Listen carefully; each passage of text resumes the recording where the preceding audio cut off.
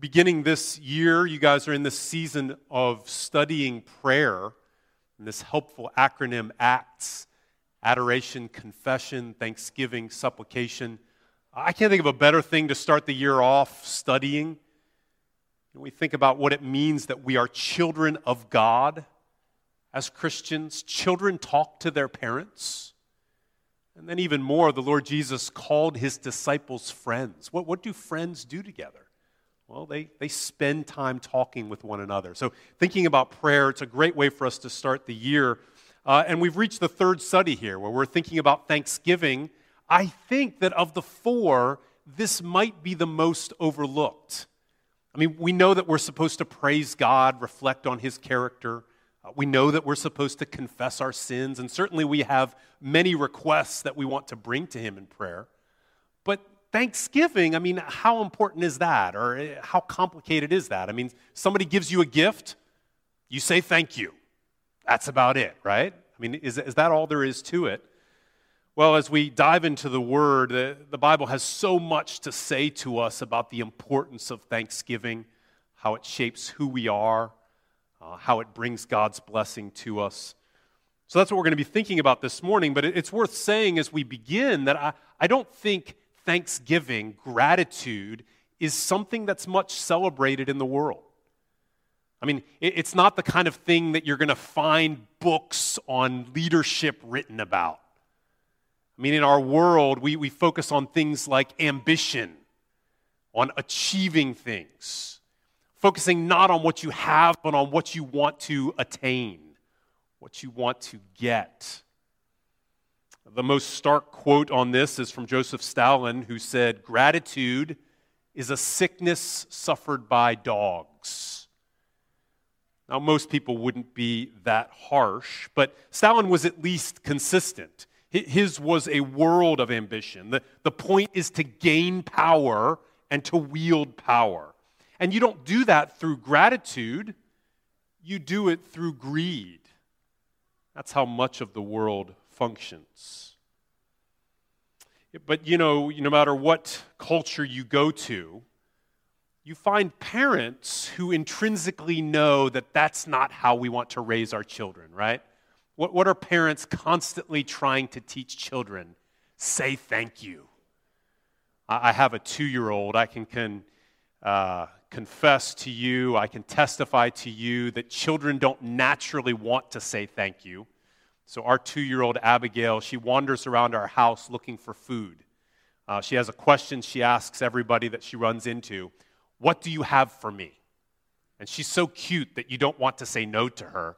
Daddy, what do you have for me? And I know what she wants, but I respond by saying, hugs and kisses, Abigail. This does not make her happy. She scrunches up her face and she says, I'm hungry. What do you have for me?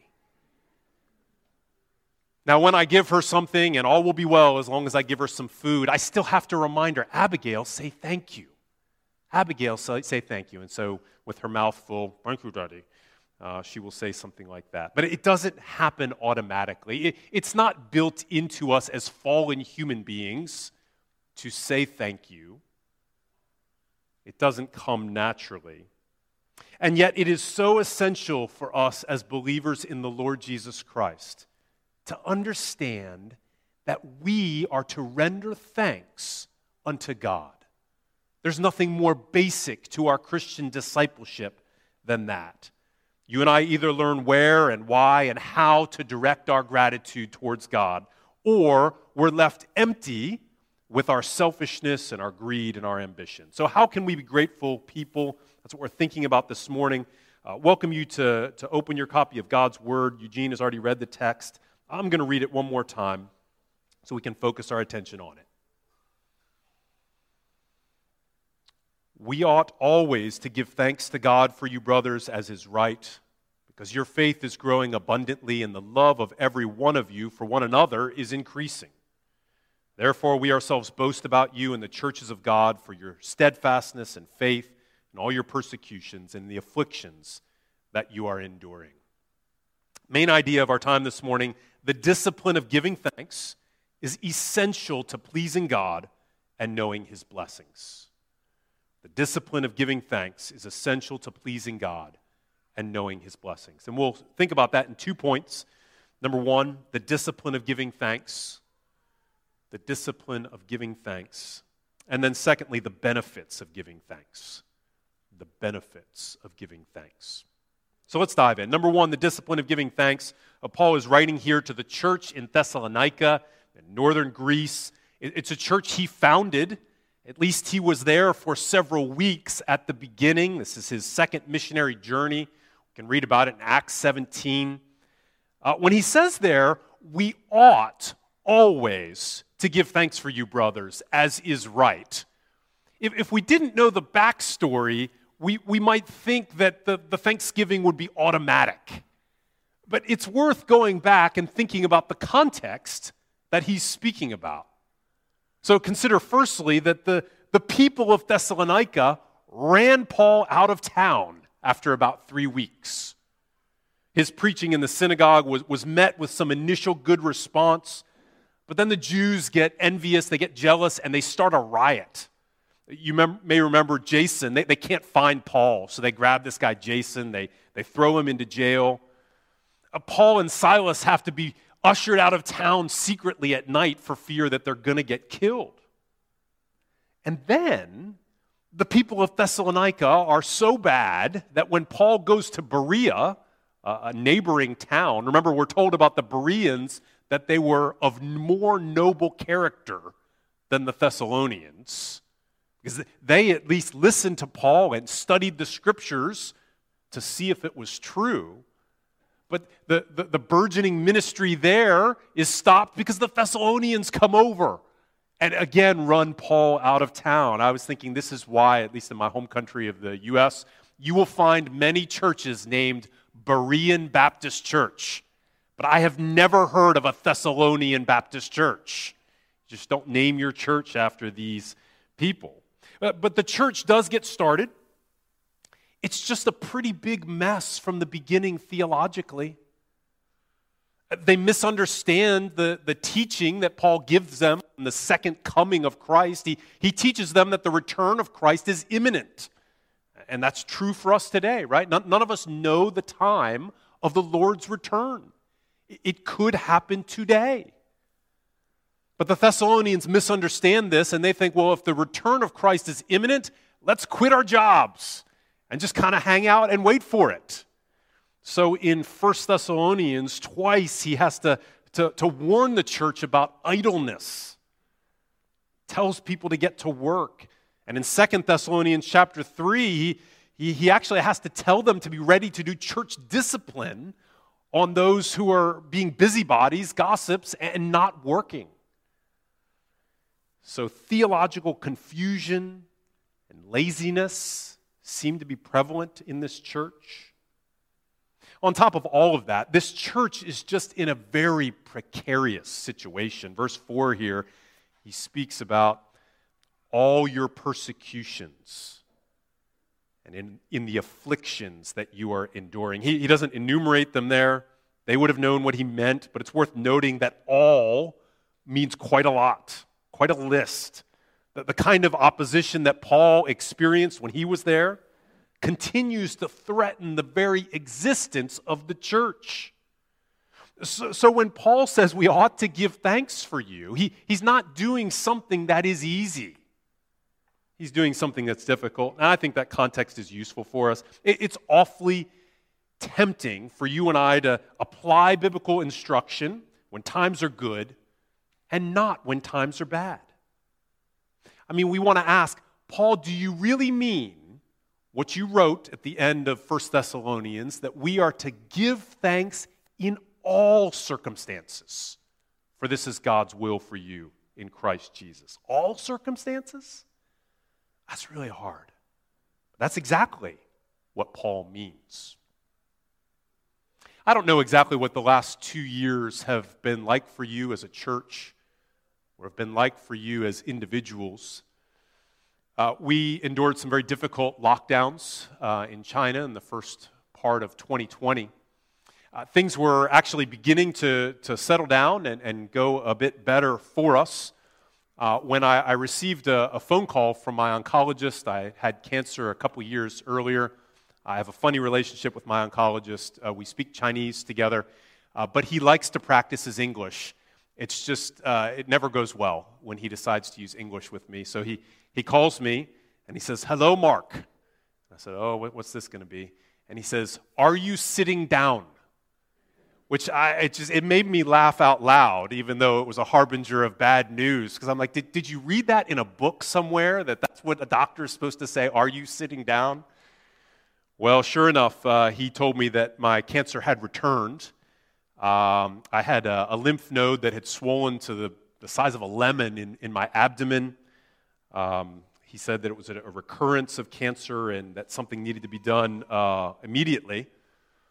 We ended up having to leave Shanghai for emergency surgery, not realizing that we would not be able to get back. So we left our apartment. It's a time capsule of our life a year and a half ago, still there. Now, when I think back over those events, I'll confess to you that my first thought is not, "Thank you, Lord." My first thought is something like, why? Why, Lord? Why, in the midst of all that was good, all the fruitfulness in ministry, would you pull us out of that context? Would you point us in a different direction? Thanksgiving is not something that wells up immediately in me. I've got to do heart work to get to the place of thanksgiving, and I think that that's true for all of us, isn't it? I mean, if you're sitting here and things are going pretty well for you in life right now, maybe you think this is academic, maybe you think this is easy. But if you're in a place of great difficulty, of great loneliness, of great struggle, well, then you and I have some work to do, and we need some help. How do we give thanks in all circumstances? I want us to notice 3 lessons in the text. Number 1, Paul teaches us that we need to pinpoint the blessings of the moment. Pinpoint the blessings of the moment. Look at how Paul does this. He says, "Your faith is growing abundantly." He looks at the reality of the Thessalonians clinging to faith in Christ amidst persecutions and afflictions, and he sees them growing like weeds. They may not have even been able to see this, but Paul can see it. I think growing faith, it's this precious thing that's easy to overlook, isn't it? We're in a difficult time. We're going to need the right values. We're going to need the right glasses on to see growing faith as the precious thing. A different value system. He says also that the love of every one of you for one another is increasing. So amidst opposition from the surrounding society, this church hasn't fragmented. They've drawn together. They're supporting each other. They're caring for one another. Can you see what Paul is doing here? He isn't glad that they're in afflictions. He isn't praying persecution for them. But he's pinpointed the blessings that have come in the present moment. I think there's rich application there for you and I. Because Romans 8:28 is true. All things work together for good for those who love God and were called according to his purpose. Because that is true, no matter what trial we are going through, we can trust that there's good coming about through it, whether we can see it or not. And so we have much to give thankful for. It's a wonderful song by John Newton. I don't know if you guys sing it here. It's called "I Ask the Lord." It begins with this prayer: "I ask the Lord that I might grow in faith and love and every grace." And then the song, there are many stanzas, kind of walk through how after praying this prayer to grow, the songwriter's life falls apart. One trial after another. And it talks about the surprise and the confusion. "Lord, I asked you to grow, and then you brought all this trouble." It leads him to cry out, "Lord, why is this?" I trembly cried. "Wilt thou pursue thy worm to death?" And then God responds, "'Tis in this way," the Lord replied, "I answer prayer for grace and faith. These inward trials I employ from self and pride to set thee free and break thy schemes of earthly joy, that thou mayst find thy all in me. So even in trial, we begin by pinpointing the blessings of the moment. But secondly, notice the lesson that we need to speak of those blessings to the Lord and to others. When Paul says he thanks God for them, he means that in prayer, he's naming the things he's thankful for about them. He's enumerating all the things he appreciates that are going on in their life, in the church, in his times of prayer. And then, as we're so used to with Paul, he doesn't just tell God, he tells other people as well.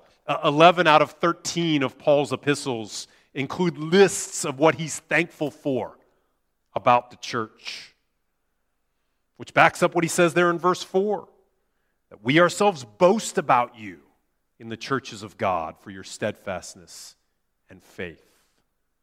He's talking about the Thessalonians to others. Now, this language of boasting sounds strange to our ears. I try again and again to teach my kids that we don't boast. We don't call attention to ourselves. My kids play soccer, and periodically they've had soccer coaches or teammates that want to come up with elaborate goal-scoring celebrations where you kind of do a dance and celebrate the fact that you've scored. I tell them that if they do that sort of thing, their father's head is going to explode on the sidelines.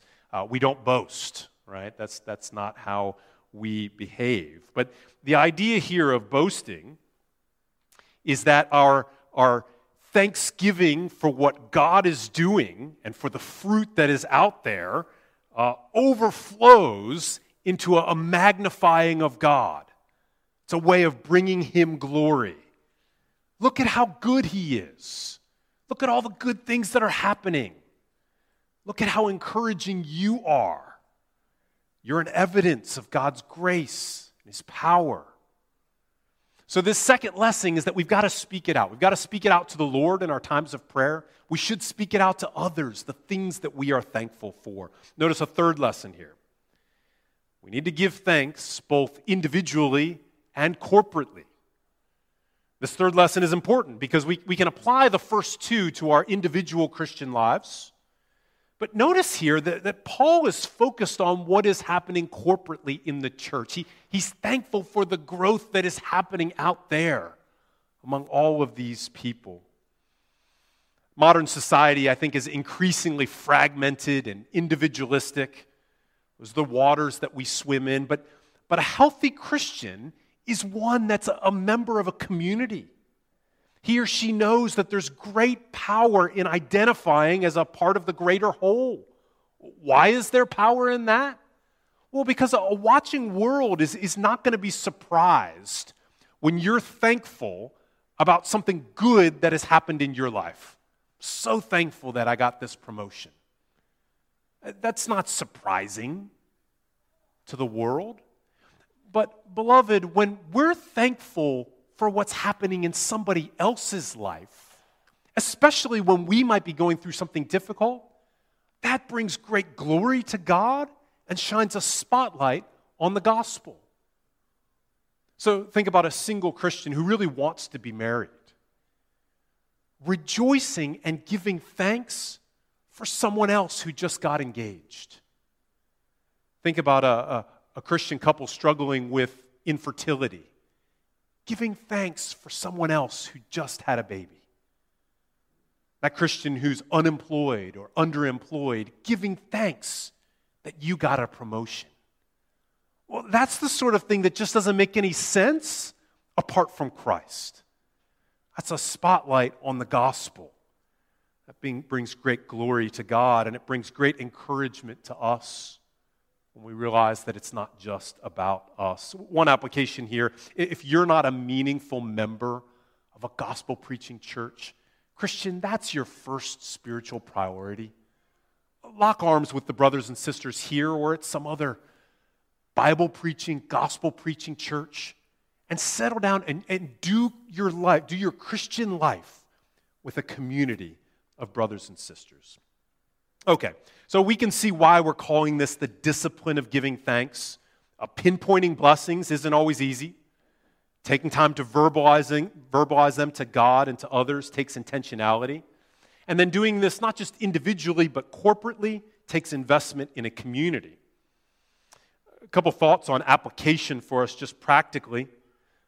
Hopefully you have the discipline of giving thanks before meals.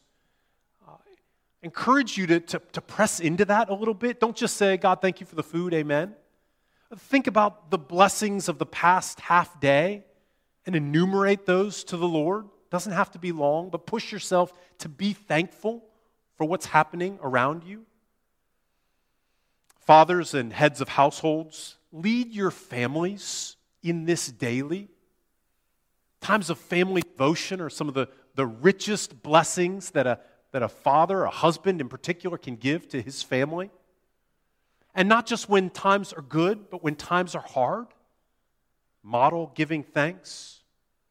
And for all of us, in our personal times with the Lord, let's take time to give thanks to Him. So at the start of this year, have you taken time to think back on the year that is past, on 2021? That might be a great thing to do this afternoon, is just to sit down and make a list of the things that you are thankful for from the past year. Pray those in thanksgiving to God, and then meet up with someone else and share your lists. It's a great way to develop this discipline we're talking about. So the discipline of giving thanks, but let's think about secondly the benefits of giving thanks. The Bible again and again doesn't just give us commands, doesn't just tell us what to do, but it motivates us to do it. Christianity is a unique religion where it doesn't just matter what you do, it matters why you do it. And so we're going to think about 4 benefits of giving thanks. When we discipline ourselves to give thanks to the Lord, what happens in our lives? So let's think about 4 things. Number 1, thanksgiving humbles our pride. Thanksgiving humbles our pride. We're funny people. Much of the time we feel desperate and we cry out to God for help, some situation for forgiveness. And then as soon as things start to get better, what do? Well, we relax in complacency and sort of a proud self-sufficiency. You know, Paul could have looked back and thought, I'm a pretty good missionary. I mean, I persevered through difficulty to see this church planted in Thessalonica, even in the face of a mob. And then after planting the church, I kept the missionary band organized and sent people back and forth to help the church grow. He could have done that. That's not what he did.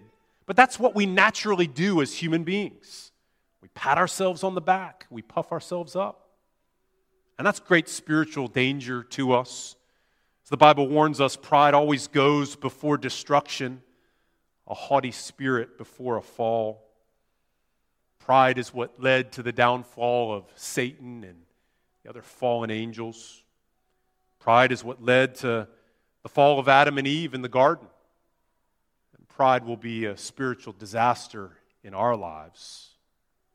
But when you and I give thanks, we are doing something very different. We're responding to that question that Paul asks in 1 Corinthians, what do you have that you did not receive? And we're answering what? Nothing. I don't have anything that I didn't receive. I didn't make myself. I didn't raise myself. If I have any so-called natural abilities, that's just a funny way of saying God-given abilities. I didn't create the opportunities that came my way. We don't control the times in which we live. We're living in the 2020s instead of the 1940s. We didn't control when we live. In every way, you and I are contingent beings. Everything about us is received. So as Paul asks, why boast as if we hadn't received it all? Well, thanksgiving grounds us in this reality. It keeps us humble. And we pray and we say, God, thank you that I even heard the gospel. Thank you for the parents who taught it to me, or the friend that brought it to me. Thank you for the churches that I've gone to that have been faithful in teaching the Scriptures. Thank you for people who have invested in me, discipled me. Thank you for all the blessings that I have, the country that I live in, the peace that I know around me, my health, my family, my friends. Thank you for it all. Brings about a great humility in our lives. It's the first benefit. Second benefit of Thanksgiving. Thanksgiving reminds us of what we have overlooked or forgotten. The danger of forgetting is always with us. It's an old song my dad used to sing: accentuate the positive, eliminate the negative, and watch out for Mr. In-Between. But we don't tend to think about blessings when we wake up in the morning, do we? Our minds travel to the problems, the negatives, the anxiety-producing things that are out in front of us, like flies to a light. Paul could have done that. A fledgling church beset by problems. People were teaching wrong things about the second coming. They were sitting on their yangtai waiting for the return of Jesus. Now, he doesn't shy away from the problems. He's going to get there in this letter, right? But he doesn't begin that way. He calls to mind, he remembers these things that he's thankful for. I think it's important for us to see in this ACTS acronym that we're using that there is an order that's an important order. So adoration or praise, thinking about the character of God, precedes then looking at ourselves, seeing how we fall short of that and confessing our sins. And then with these last two, before we get to the requests that we need to make of him, let's first stop and remember all that we have to give thanks for. That precedes and enables a right asking of God for yet more. I think one of the great tensions of the Christian life is that on the one hand, you and I are always to be looking forward. So I'm working through the book of Philippians in a church in Virginia, and just preached that great running the race passage at the end of Philippians 3, where Paul says, forgetting what is behind and straining towards what is ahead, I press on towards the goal to win the prize for which God has called me heavenward in Christ Jesus. So there is this sense in which we're supposed to forget what is behind. We're not supposed to rest on our past laurels, so it doesn't matter in one sense if you were walking with the Lord or not 10 years ago or 20 years ago. The question is today and going forward.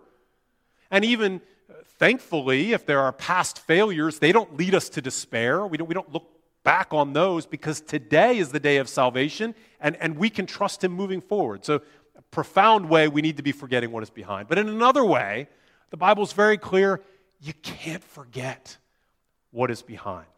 So what does Psalm 103 teach us? Bless the Lord, O my soul, and forget not his benefits. You and I are called to remember the goodness of the Lord in the land of the living. And we're called to remember because it's so easy to forget. So easy for blessings that God has given us to become things that we take for granted. I think in many marriages, we fall into the trap of forgetting how thankful we used to be for our spouse. I mean, that's the thing about newlywed couples that makes them so cute and annoying in some ways. But they're just constantly talking about and overflowing with thankfulness for the other. Thankful for the things about their character that are attractive to them. Thankful for the ways that they're spurred on by the other.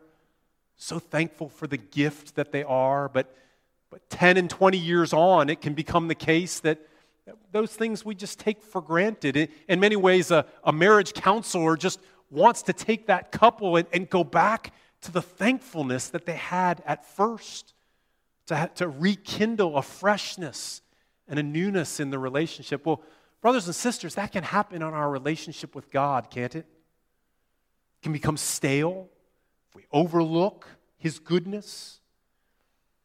What do you need to call to mind this morning about the goodness and faithfulness of God to you? Have you forgotten how gracious he's been to you in Christ? Have you forgotten the hopelessness of being lost? of realizing that there's no solution for your guilt, and then to look upon the cross of the Lord Jesus Christ and to see His grace there. Have you forgotten? So that's the second benefit of Thanksgiving. It helps us to remember things we've overlooked. Third benefit we consider here is that Thanksgiving makes contentment possible. Thanksgiving makes contentment possible. We love that verse, again, from the book of Philippians, where Paul talks about the secret of being content in every circumstance. But we easily forget that that secret is preceded by the call not to be anxious about anything, but in everything, by prayer and petition with thanksgiving, to present our requests to God. And the attached promise there is that the peace of God, which passes all understanding, will guard our hearts and our minds in Christ Jesus. So if you can't pray with thanksgiving, the peace of God is not standing guard around your heart and your mind in Christ, and you won't know the contentment about which Paul speaks. I was thinking about this the night before last. I was laying in bed. I couldn't sleep. Lawrence's PCR test came in really fast, and mine did not. Bay had told me earlier in the night, I'd asked him, I said, well, what happens if I test positive? I mean, am I just I'm going to be quarantined for my entire trip to Singapore? And he told me, he said, don't worry about that. You just trust the Lord and keep going forward. I know that's the right advice, okay? But I'm laying in bed, and I just can't stop thinking about it. I'm just, why is it not coming in? Lawrence just came in. What is it? And I was thinking about preaching this the next day, and I thought, I've got to apply the sermon to myself. I've got to apply the sermon here. So I just tried to start thinking of all the things that I still had to be thankful for, even if I lived in quarantine and then flew back. Thought about how thankful I am for our friendship with Eugene and Claire. Thankful to this church for being willing to have us come over and share with you. Thankful for the way the Lord has provided for us in the unexpected events of the last 2 years. Thankful to be able to spend time with my son on this trip. And it really did work. It really did allow me to relax. Thanksgiving is the key to contentment, friends. We can't be content without it. Now, I want to emphasize here that I'm not talking about mind over matter. That isn't really what we're saying here, because we aren't denying the reality of hard things in our lives. So giving thanks in all circumstances doesn't mean denying reality. And it doesn't mean that we're thankful for bad or evil things that are happening around us. I was thinking of a couple examples of this. We have a really heart-rending situation that's kind of unfolding before us right now. Some friends that we had served with for years. The husband has decided that he doesn't believe the gospel anymore. He's walked away from the faith. He's walked away from his wife and his 4 kids. It's just an excruciating situation. I was thinking, I'm not thankful that he has done this. But in the midst of that, there are still many things I can find to be thankful for. I'm thankful for her faith. She's standing strong in the Lord. I'm thankful for some of the questions that his children are asking about the gospel in a deeper way. Thankful for the way the church has rallied around this family. So you see, I'm not thankful for that circumstance, but I am thankful in that circumstance. Another example, I was just thinking about the situation in my home country related to abortion. So eager for that terrible support for abortion to be ended.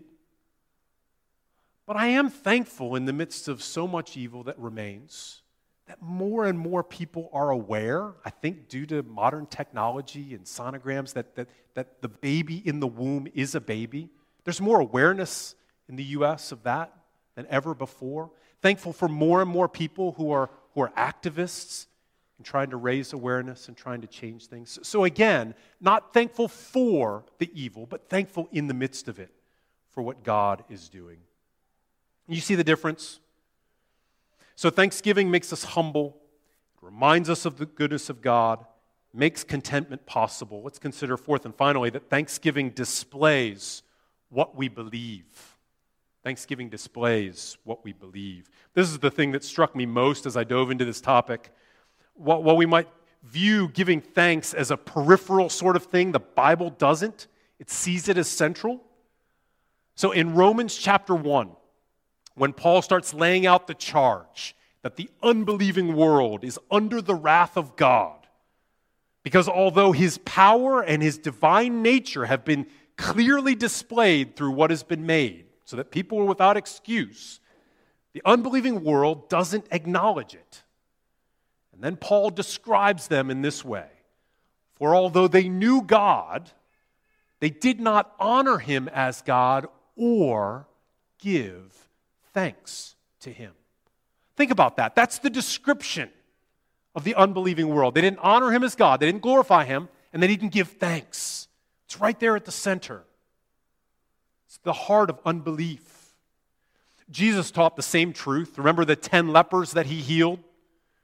These 10 men have this horrible disease. They're the sores that are covering their body. Their skin is falling off. They're ostracized from society in great pain, awaiting an early death. They cry out to Jesus for mercy.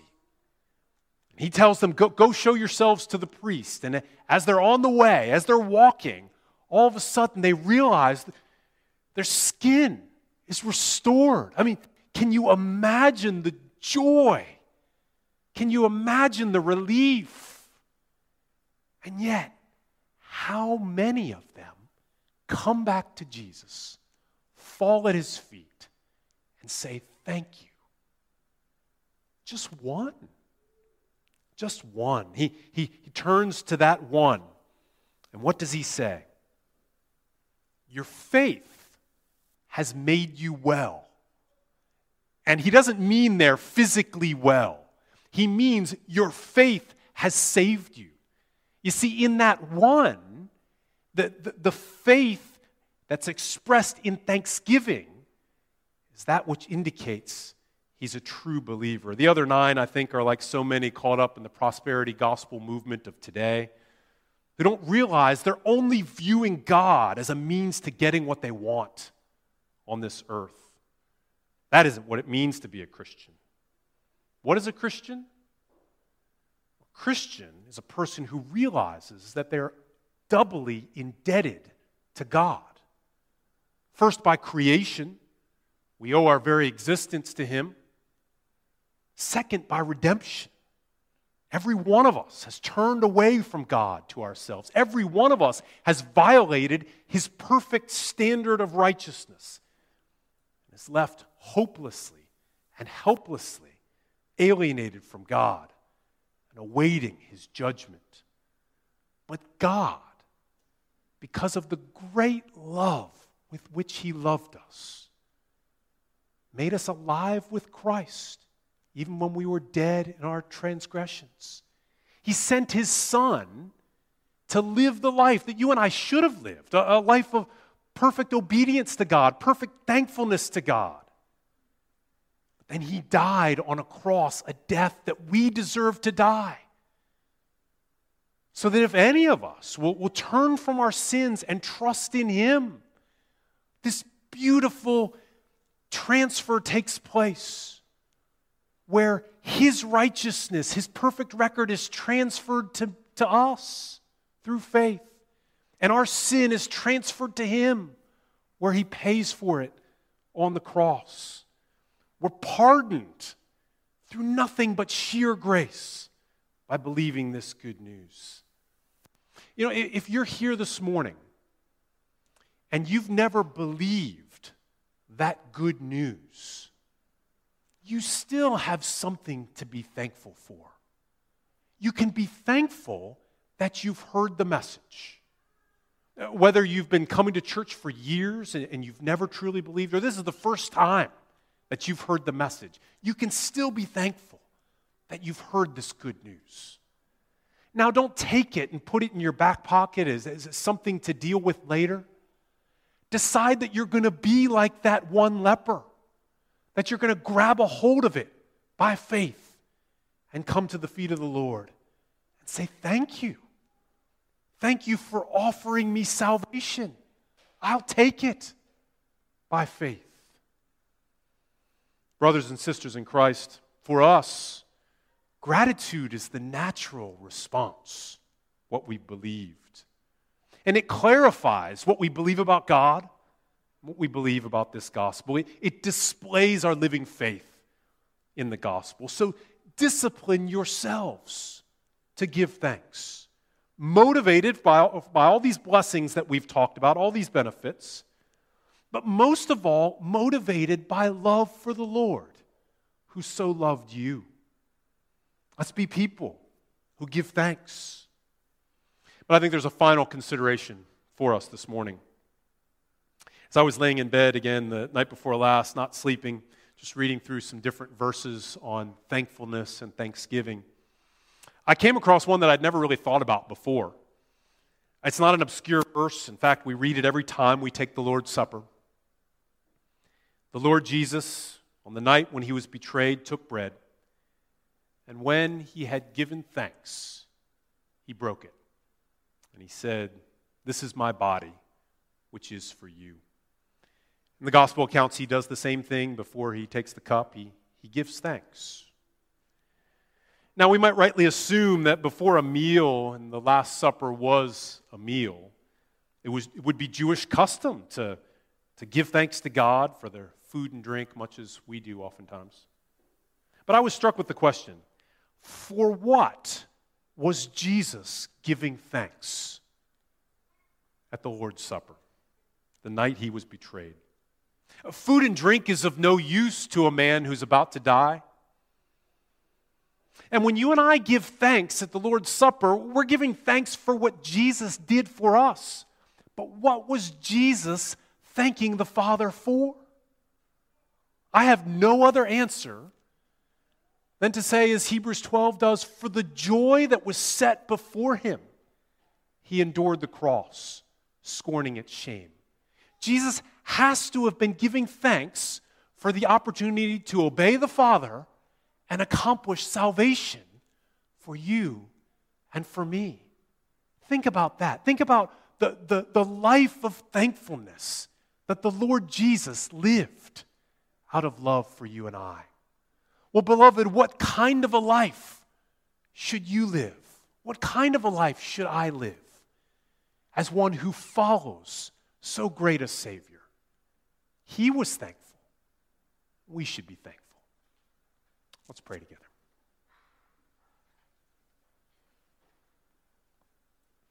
Our Father, you've been so good to us in Christ. We do thank you for all the blessings that have come to us in life and eternity through the Lord Jesus. And we pray that you would allow us now to live lives of gratitude to you. For we pray in Jesus' name.